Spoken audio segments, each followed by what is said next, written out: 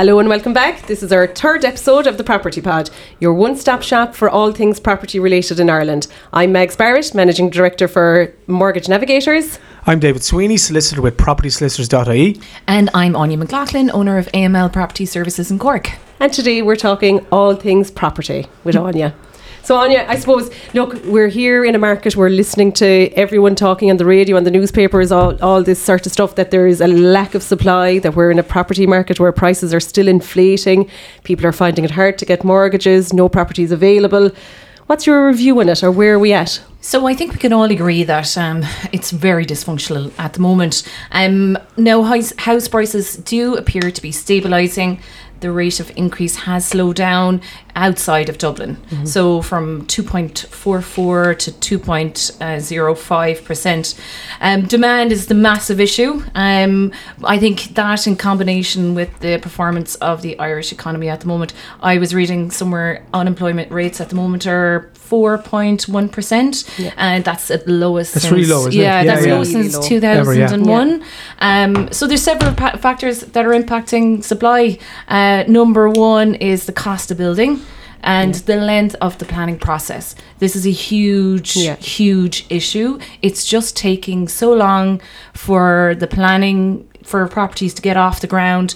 And then, of course, cost of building, increase in population. This is another really important factor, I think, to discuss as well. It's the first time in 171 years we've gone over 5 million people. Okay. So I think the government already know, and CSO are bringing out all these facts. Yeah. We're increased population, we need more properties. So they do need to, we do need to do something about that. I think it's really important as well you can't talk about the property market without talking about the rental property market, which is just, there is just so many issues with this at the moment.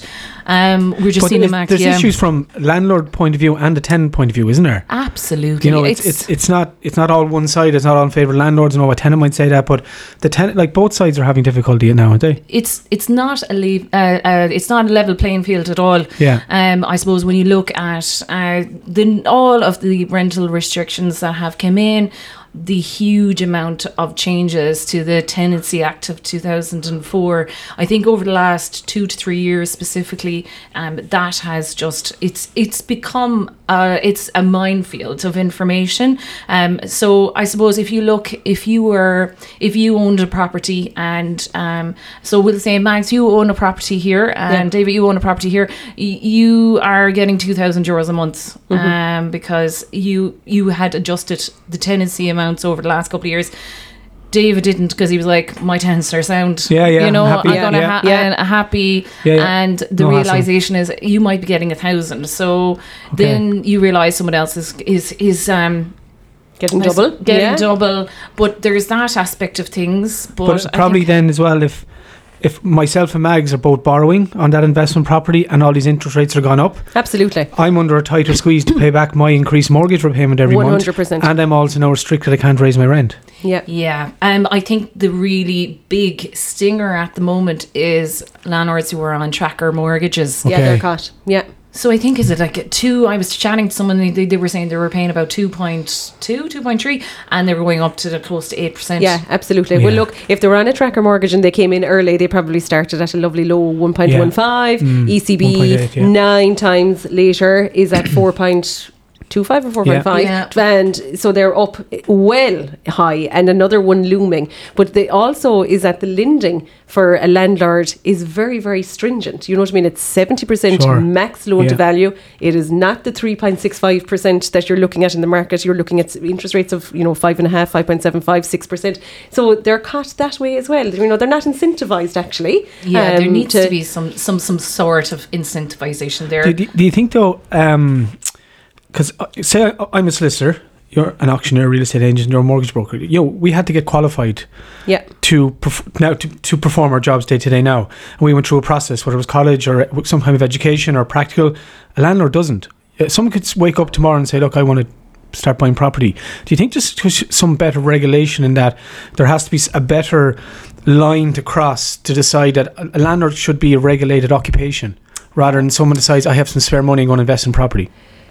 Well, it's probably not a very good investment choice if you just have one property anyway, Dave. Okay. Do you know what I mean? Yeah. So, like, any landlord that has just one property and is heavily financed on that property is not making money on that property. And they're the highest. You know what I mean? That's the highest percentage of landlords in Ireland. They own 1 to 2 properties. I think last year was in excess of 80%. But that's what I'm saying. Those people probably became overnight landlords. They did. They just decided, this sounds 100%. good. Yeah. I'm going to buy this property here, and now 5 years down the line, this is where the problem arises. But that was probably in a normalised market when we had supply. Okay. You know what I mean by that? Like, going back to your initial point, where we're at the highest population in Ireland of 5.1 million, right? Go back to 2006 when we had properties coming out our ears. We were delivering 111,000 properties to a population of 4.1. And the cost of finance was down as well? Well, it was at 4.2%. So the actual interest rate was potentially higher than what we are at the moment, right?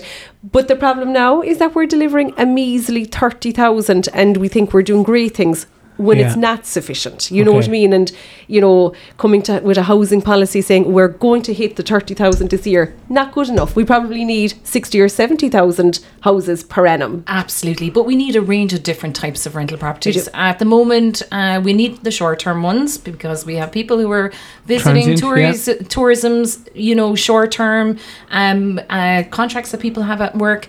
Of course, you have people who are more transient and they are only going to be working here for 1 to 2 years. Yeah. And then, of course, we have the long-term tenancies. So when you say the short-term, do you mean like Airbnb style, that they've taken out the usual year lease that you might give a residential tenancy? Yeah, like they have, but there is a need for that market as well. Yeah. So we need a combination of all types. When it comes to rental, 100%, I think a combination of everything. There's not just one solution. Absolutely. And I think at the moment we're just going, everything should be long-term. And not everybody wants long-term. But there is a mix of many things that are affecting it at the moment.